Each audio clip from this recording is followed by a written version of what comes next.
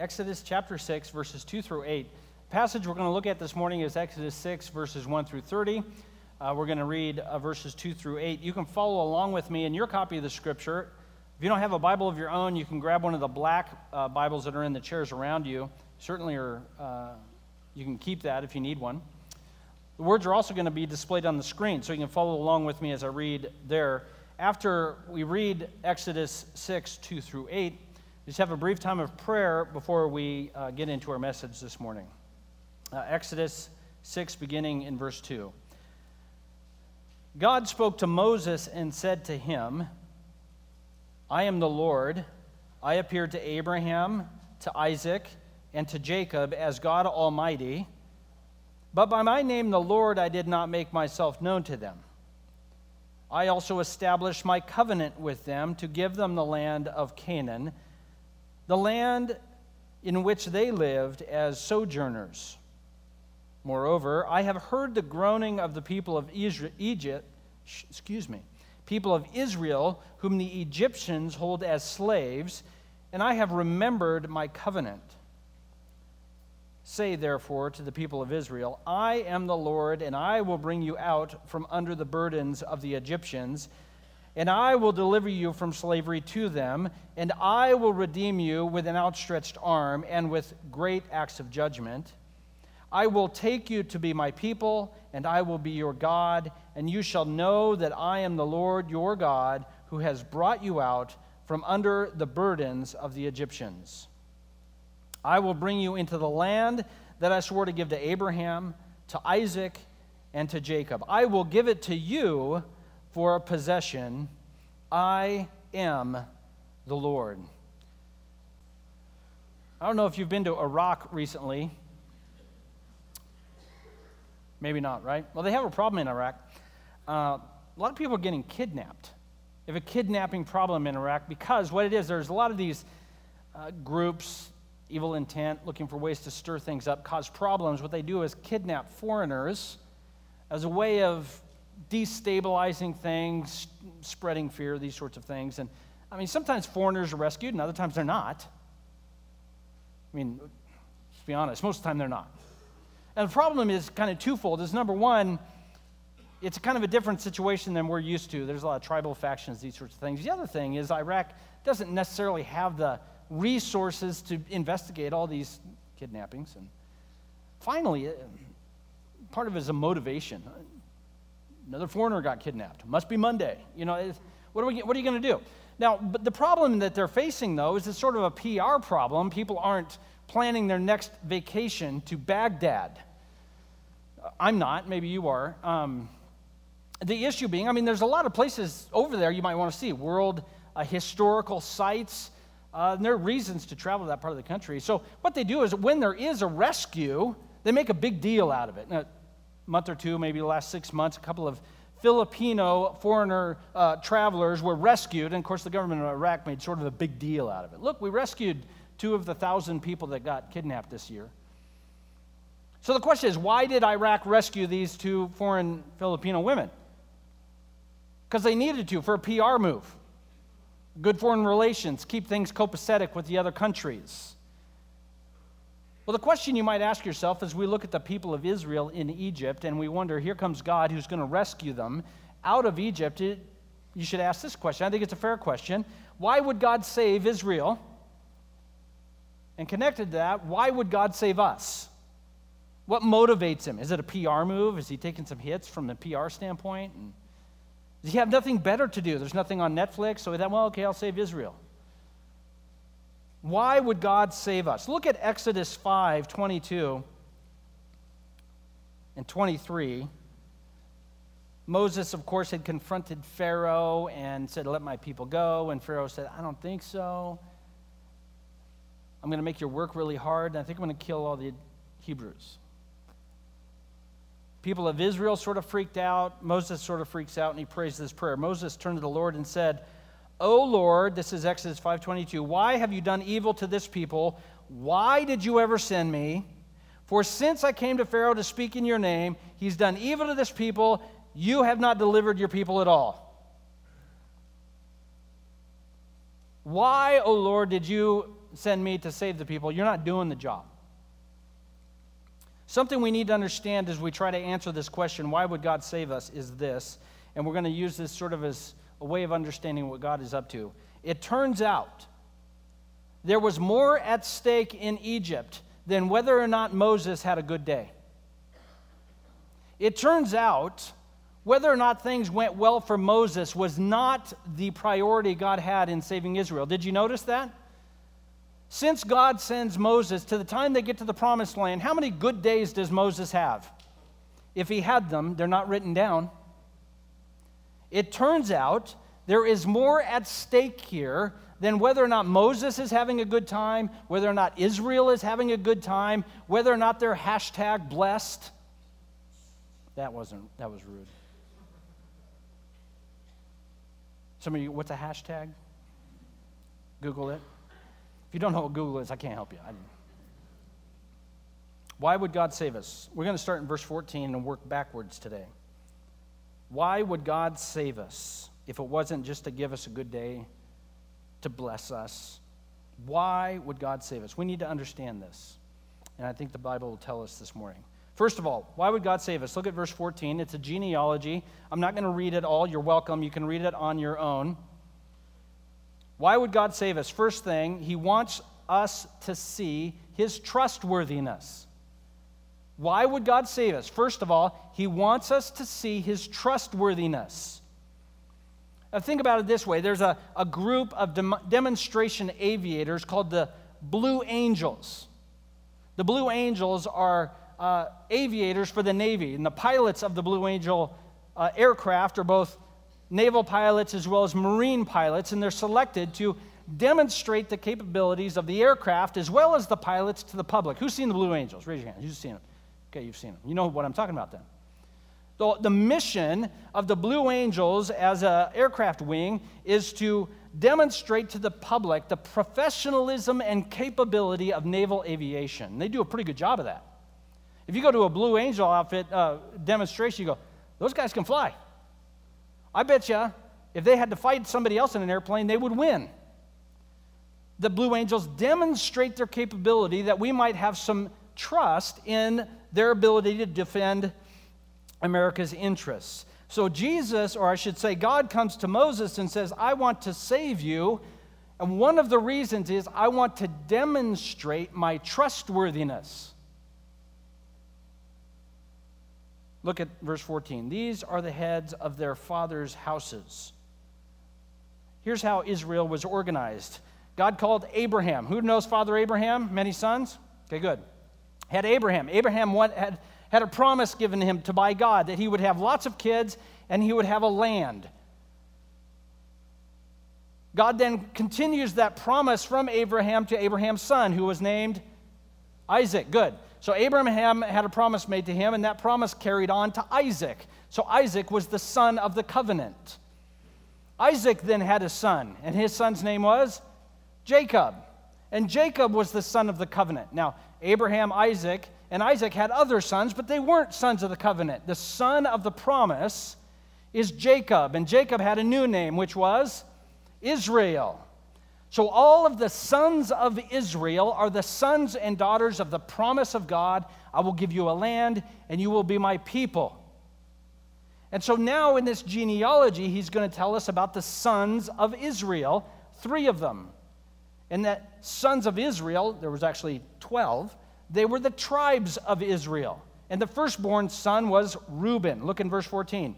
These are the heads of the houses. Reuben. He was such a great son, they named a hot dog after him. It's delicious. Good strong sauerkraut and a dill pickle spirit. Man, I'm hungry. We need a Wiener Schnitzel in Medford now that I think about it. Okay. Sorry, it was a little ADD moment there. So you have Reuben, firstborn son. All he says is, yeah, he had a couple of kids. Then verse 15, the sons of Simeon. That was the second-born son of Israel. Another tribe of Israel, Simeon. He had a couple of sons, good for him. Then verse 16, these are the names of the sons of Levi. And this is where we stop. The other 9 sons of Israel are not mentioned in this genealogy. All he does is then describe many of the sons of Levi, culminating with Moses and Aaron. So Moses and Aaron are among the sons of what?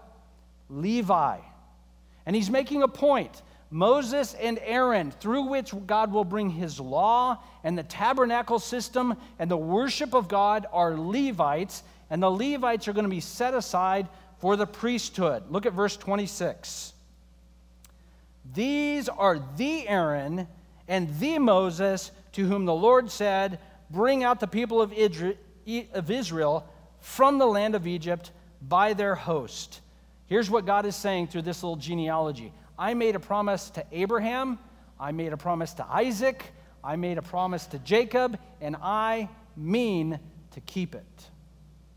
I am a covenant-making God, and I am a promise-keeping God, and I want to save you as a means of showing you I do not forget my promises, and I always keep my promises.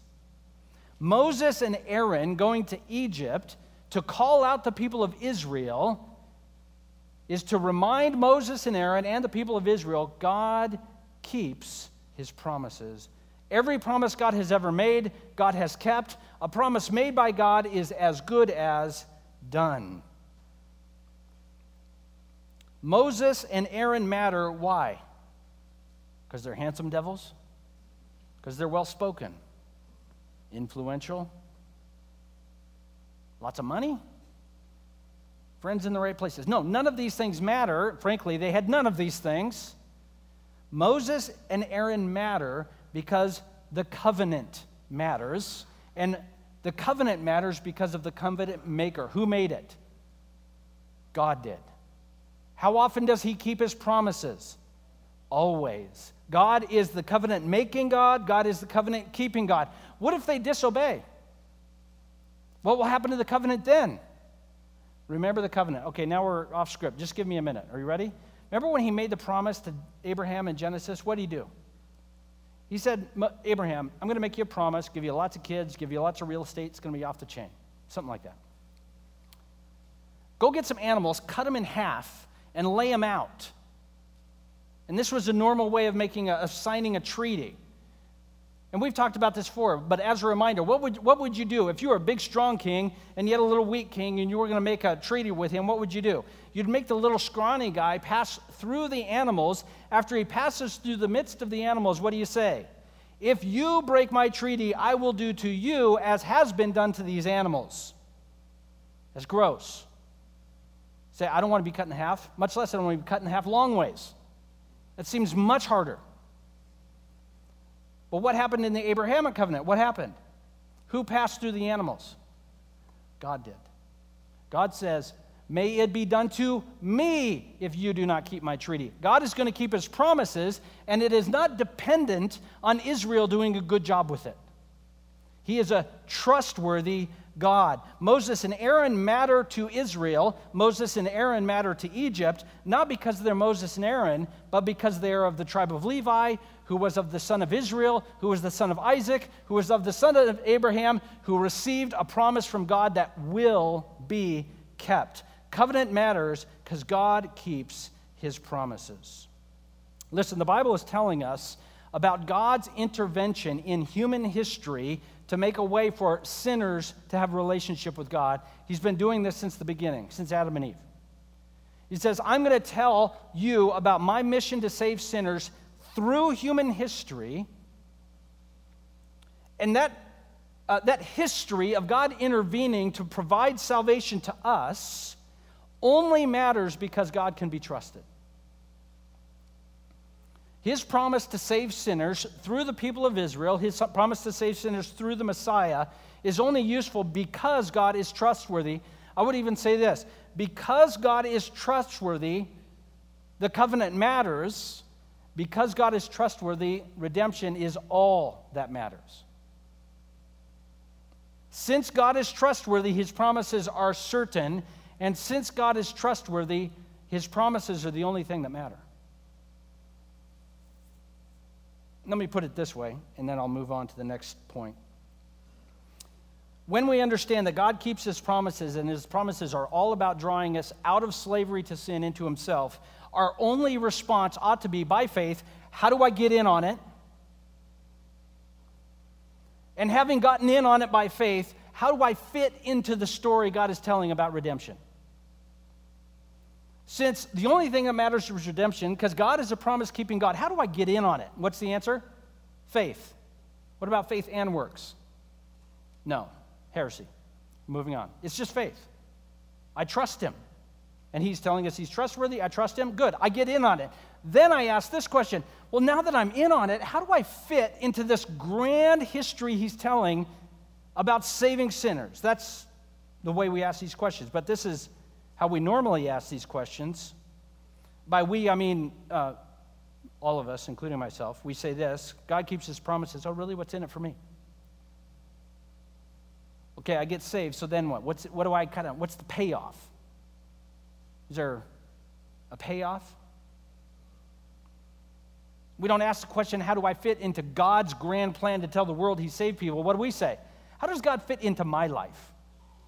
Got a lot of things going on, and I've got the contours of my life. I think God might kind of fit into some of the nooks and crannies. Kind of make me feel a little bit empty to being a little bit full. That sounds like a sweet deal. And God says, no, that's not how this works. You're going to fit into me. I'm not trying to fit into you. Moses and Israel are going to learn this over time, and we're going to get into it more detail over the next weeks. We're in Exodus. But we find this out. God doesn't save us to get us out of trouble. He saves us because he's trustworthy. Maybe another way of saying it, and an author has put it better than I can, our salvation is all about God. Our salvation is for us. It is about him. The subject matter of our salvation is God. We just happen to be the recipients of it. Why would God save us? What's the first one? He wants us to see he is trustworthy. All right, let's keep going backwards. Back to verse 9. Back to verse 9 of Exodus chapter 6.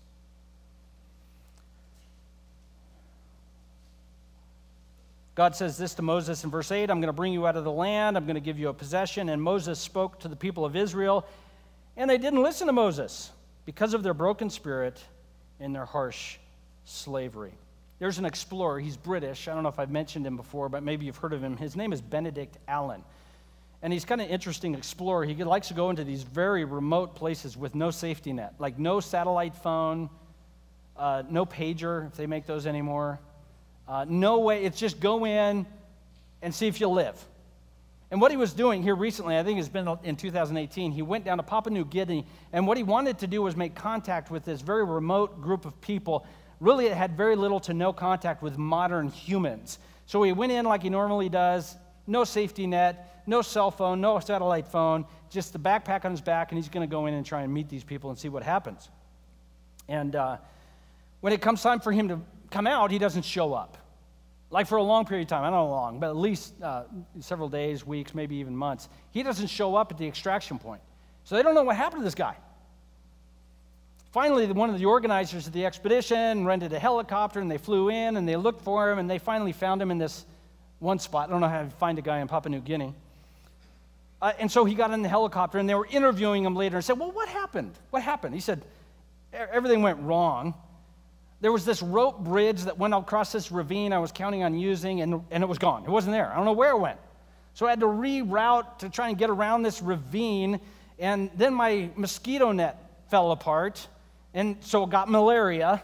So I went to take my anti-malarial medicines, and they were all wet. They were ruined. So I got malaria, hiking through Papua New Guinea with malaria, and then the way I'm trying to get to this tribe is blocked off because there's these two other factions, and they're at war. And I'm trying to avoid the war. Anyway, then the helicopter shows up, and here I am. And they said, well, aren't you glad to get rescued? He goes, whoa, simmer down. I was not lost. I knew where I was the whole time.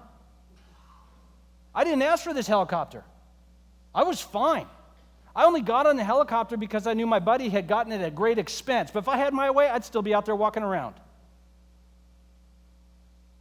I think you'd be dead. If you'd be walking around, somebody would be carrying you. He couldn't get out. He had malaria. He was lost, and he basically says when he's riding the helicopter, I didn't ask for this. Why would God save us? Verses 9 through 13, he wants us to see our need. He wants us to see our need. The people of Israel cannot hear the good news that God is redeeming them because of that which they need redeeming from. They had a broken spirit because of their harsh slavery. They couldn't see the forest for the trees. They needed saving from their slavery, but their slavery was making it impossible for them to see they needed saving. A video came out recently about a disoriented man in a burning car. Maybe you've seen it. What happens, he fell asleep in the car with it running, and while it was running, his foot was stepped on the accelerator. It was in park. So the engine revved up real high and then overheated and caught on fire. So then the police show up because people called the police, and they're trying to convince him to come out of the car, but he won't come out of the car because he just woke up. You know how it is when you just wake up. Oh, come on, I got to get woke up. But also some of the smoke and the oxygen, he didn't know what was going on. He said, you need to get out of the car. Finally, he had to break the windows, break into the car, and drag the guy out. He didn't understand what his need was. He was blind to it because of the fire and the smoke. Just like Israel here doesn't see their need. They need rescuing from slavery, but because of the situation they're in, they don't know what they need. Moses here is seeing nothing but failure. He's gone to Pharaoh and been rejected. He's gone to Israel and been rejected.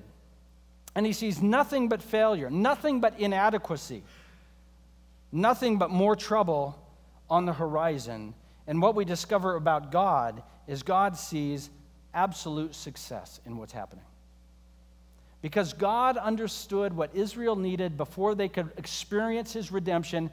They needed to not only know they needed deliverance, they needed to feel it. And look at how they're described.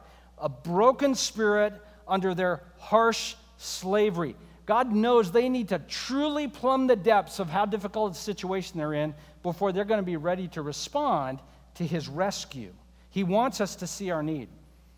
Why is this so important? Later on in the wilderness, the people of Israel are going to run into hard times again. And this is what they're going to say to Moses. They're going to say, Moses, why did you take us out of Egypt, that land flowing with milk and honey? Why is that an important phrase? Because God, in his covenant, told his people, I will take you to a land that is flowing with milk and honey. As VeggieTale says, sounds sticky. So what are they saying? The trouble we're experiencing right now tells us it would be better to be under slavery than to be with God. God's plan is worse than the slavery we were under. God knew this would happen, so he understands what he's doing here, everything possible to help the people of Israel understand exactly what's going on.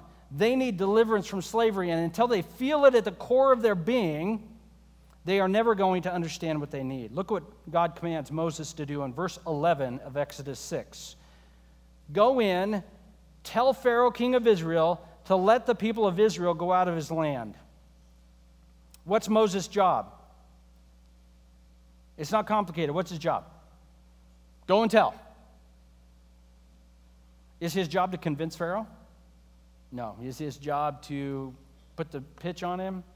Come up with the key selling points? No. Threaten him? His job is to go and tell. What was his job with the people of Israel? Go and tell. Moses' job is to go and tell. It's God's job to redeem, God's job to bring out, God's job to deliver. Moses' job is to go and tell the truth. And here's something we need to understand about the gospel. The gospel always tells the truth. Why would God save us? Because he wants us to see our need. And the good news of the gospel is you have need. When I was in high school, I got pneumonia. So I went to the doctor. He said, you take these antibiotics, you're going to feel better. Turns out I did. I was thankful for that. He had to tell me I had pneumonia. He had to tell me the truth. He didn't tell me I had an ingrown toenail. He told me I had pneumonia. I needed antibiotics. This is the gospel. The gospel tells us the truth. You need redemption because you're a sinner. Israel needed out of Egypt because they were slaves. We need redemption because of our sin. The gospel always tells us the truth. The good news that Jesus died on the cross is useless if you don't have a sin problem. Your sin is your problem. You've got a sin problem. Sin kills you, and it destroys everything in your life. Your envy is a problem. You think everybody else has it better than you. It drives you nuts that guy can't do his job halfway decent, makes more money than you, has a bigger house than you. It drives you nuts that guy's wife is nicer than your wife. It drives you nuts that those kids of your friends, why are they so good? Why can't they steal something? Their parents are terrible. They're horrible parents. Why do the horrible parents get such good kids? Now, none of us have ever thought this way before, right? Why does he get to drive that car? Our envy. We must have what others have. It will destroy our lives. Our sin is our problem when we see and look at what others have and are convinced we ought to. We rank better than them. We work harder than them. I know God better than them. And God seems to be blessing the socks off of that moron. You've never thought this way before. Yes, you have. Now we got to talk about lying. What about your pride? Yeah, I need God a little. At least I'm not like that guy. He needs God a lot. Well, I'm glad he found God because he needs him a lot more than I do. You ever noticed how you know how to do everything right? That's called pride. Have you ever noticed that everybody does their best, but it's just too bad they can't measure up? That's called pride. Have you ever noticed that luckily you only have rated G sins, not rated PG and R sins like your buddies and the people you know? That's called pride. And it will kill you. It will destroy you. What's your number when it comes to greed? What's the magic number? If I had X, everything would be fine. What is it about your current situation where you can take it easy and rest? If that thing is not God, it's greed. Here's what we need to understand about our sin. These aren't hang-ups. These aren't little character flaws. These aren't little things I'm going to work on. These aren't good thing. New Year's is coming up. I can do another resolution. Your sin is your problem, and it's a death sentence. Jesus did not die on the cross because you have a couple of character flaws. Your sin is your problem, and he died on the cross because you're a sinner, and if you had been given half a chance, you would have nailed his hands to the beam.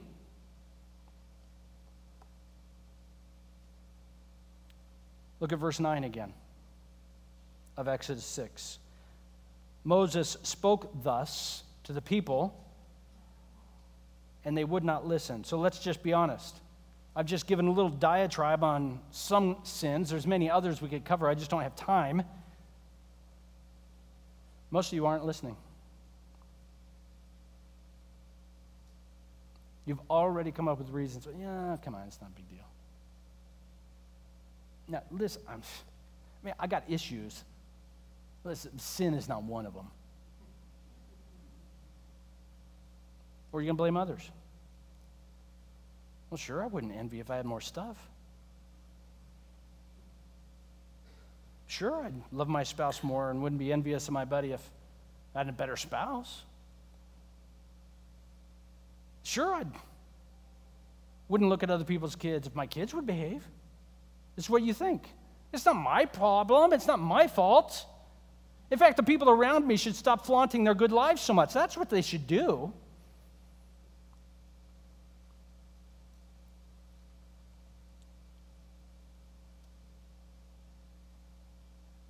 We argue with God. We shift the blame. We seem to forget our problem is our sin. That is the problem. The problem starts in our own heart. The sin inside of us, as Paul Tripp has said, is worse than the sin around us. The problem is we need saving, we need redemption, we need to be made new. Why would God save us? He wants us to see our real need. And I don't care how far down you plumb the depths of your sin, his grace is bigger. But you will never see the extent of his grace if you refuse to acknowledge the extent of your sin. Why would God save us? He wants us to see our need. A video came out, another video was online. You can Google it if you want. It got a couple named Steve and Heather Winfrey. Maybe you've heard of them. Steve, since he was 18, he'd had a kidney disorder. Kidney failure, I guess is what you call it. One thing led to another. It turns out that his wife was a donor match for her husband. And the video was kind of fun. I didn't see it. I got distracted. She revealed to him that she was a match through baseball cards. They did baseball cards together. And she revealed that we're a match. And sure enough, she donated the kidney to her husband, saved his life. Why would God save us? God's nature, just like Steve's wife, God's nature fits our need, which is a need of redemption. Why would God save us? He wants us to know him as the Redeemer God. Who he is fits our need. Just like Steve's wife's kidney fit him. I think of it this way. Your house catches on fire, so you call the fire department. And first, you're obviously going to post it on Facebook, and then call the fire department. My understanding is how that works now. House is on fire. Hashtag burning. Just call the fire department. Just call the fire department comes, they put the fire out, talking to the firefighter, and you say, I am so grateful that you became a firefighter to put out my house. The firefighter, I was glad to put out your house. I didn't come a firefighter to put out your house. I became a firefighter. That's what I wanted to do. I mean, you happen to also need my services, so I'm glad to help. No, I know how it works. You grew up, wanted to be a firefighter because my house would one day catch on fire, and so you went to training. Think of my address, 617 Main Street, and you had that on a poster above your locker, and couldn't wait for the day when you fulfill your dream to put the fire out in my house. You're an idiot. Why would God save us? He wants us to know him as the Redeemer God. That this is what is like, what he is like. His nature is a God who saves. Look again at verse 6. We read it earlier. I am the Lord. I will bring you out of Egypt, out of your burdens. I will redeem you out of slavery with an outstretched arm. I will take you to be my people. He says this, I am your Lord. I will bring you out. My nature is a bringing you out of slavery kind of God. And he's going to do this with such power and such force that later on, Moses is just going to be flabbergasted. He says this in Deuteronomy 3, O Lord God, you have only begun to show your servant your greatness and your mighty hand. For what God is there in heaven or on earth who can do such works and mighty acts as you have? Who can do what God does? No one. Moses puts it another way here in Deuteronomy 3, if we understand it right. He says, who can do what God does? No one can. But let's just pretend for a minute there was a guy. Let's call him Bill. And he could do what God does. He could do 10 plagues and Passover and Red Sea. He could do all that. He wouldn't. But God would. That's what he's saying here. He says, no one can do what I can do, and even if there was one who would, nobody else would. Only I would, God is saying. Only I have both the power and the nature that says, I want to save people like you. Look at verse 7 again of Exodus chapter 6. Flip back there if you have gone elsewhere. I will take you to be my people. I will be your God. You shall know I am the Lord your God. This is what we call a promise. A promise of God is so certain because of God's promise-keeping nature, it's as good as done. When God makes a promise to his people, I will take you as my people, he's saying, you're my people. I will save you, which means you're saved. I will redeem you, which means you're redeemed. We see this over in Romans chapter 8, and we must let this settle into our heart. The Bible says this in Romans 8:18, I consider that the sufferings of this present time aren't worth comparing to the glory that is to be revealed in us. That's a promise to those of us who are believers. God will reveal glory in us, which means what? He is revealing glory in us, because a promise made by God is a promise kept by God. To live now in Christ, even in suffering, is to live a life of glory, even if we may not see it. God is a promise-keeping God, and He redeems people like the people of Israel. This whole passage in Exodus chapter 6 begins in verse 1, and he says this, "The Lord said to Moses, 'Now you shall see what I will do to Pharaoh.'" Now you're in a position where you see your need. Now you're in a position where only my mighty hand will save you. I will bring you out. I will redeem you. I will deliver you. One final thing to look at, and we're going to close with this. Look at verses 3 and 4. This is astounding. God says this to Abraham. You know what? I appeared to Abraham, I appeared to Isaac, and I appeared to Jacob, but by my name, the Lord, I did not make myself known to them. That's a difficult verse to translate accurately, so I'm going to sum up what he's saying here. Abraham knew me. Isaac knew me. Jacob, he knew me. But Moses, you're going to see me do Exodus. They don't even know the half of it.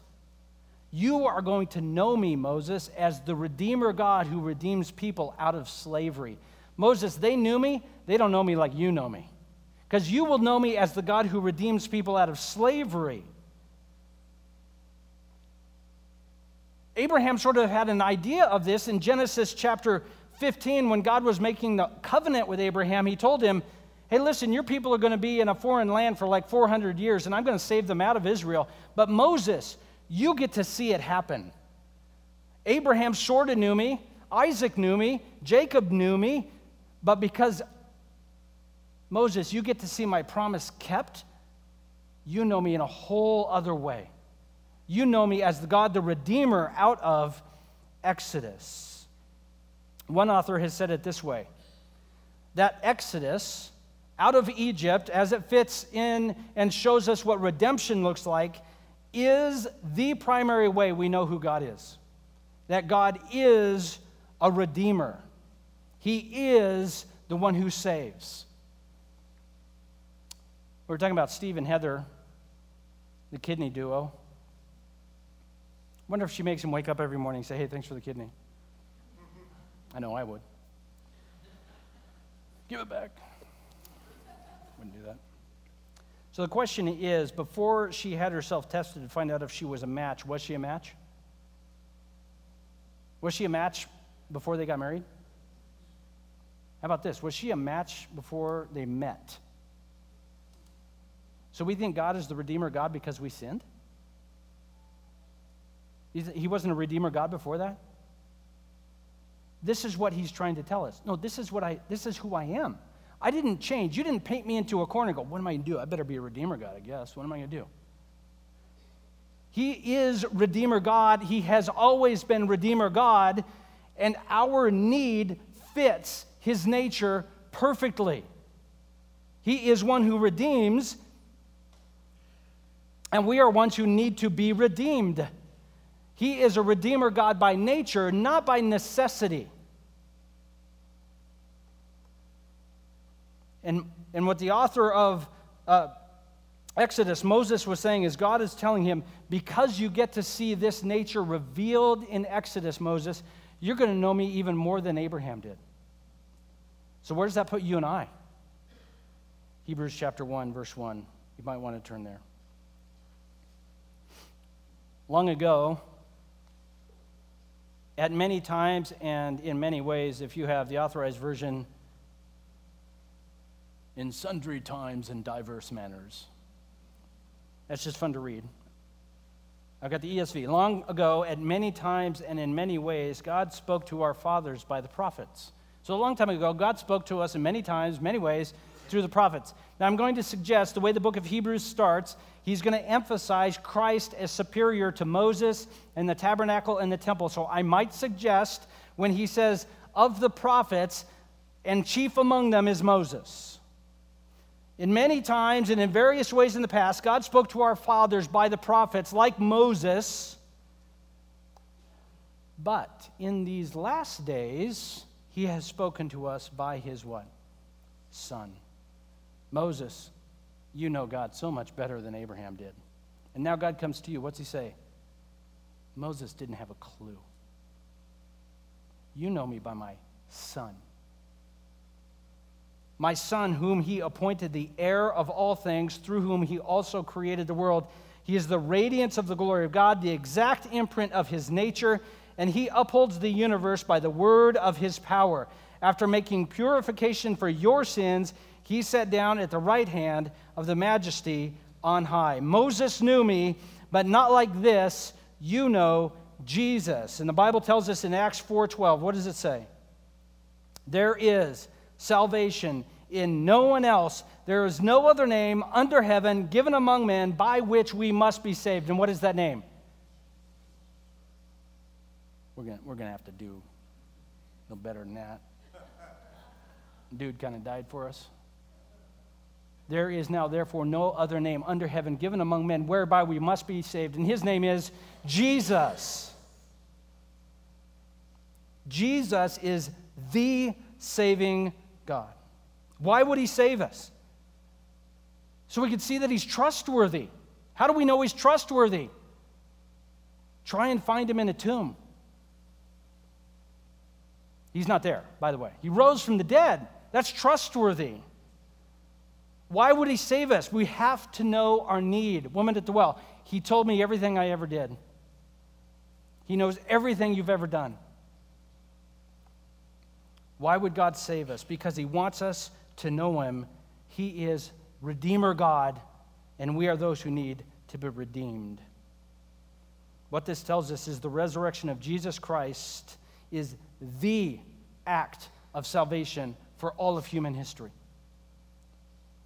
The resurrection of Jesus Christ was the climax of the redemptive story. God says, it is finished, puts an exclamation point on it, kicks the stone away from the tomb and walks out. Why would God save us? He is trustworthy. He wants us to know our need, and he wants us to know him as Redeemer God.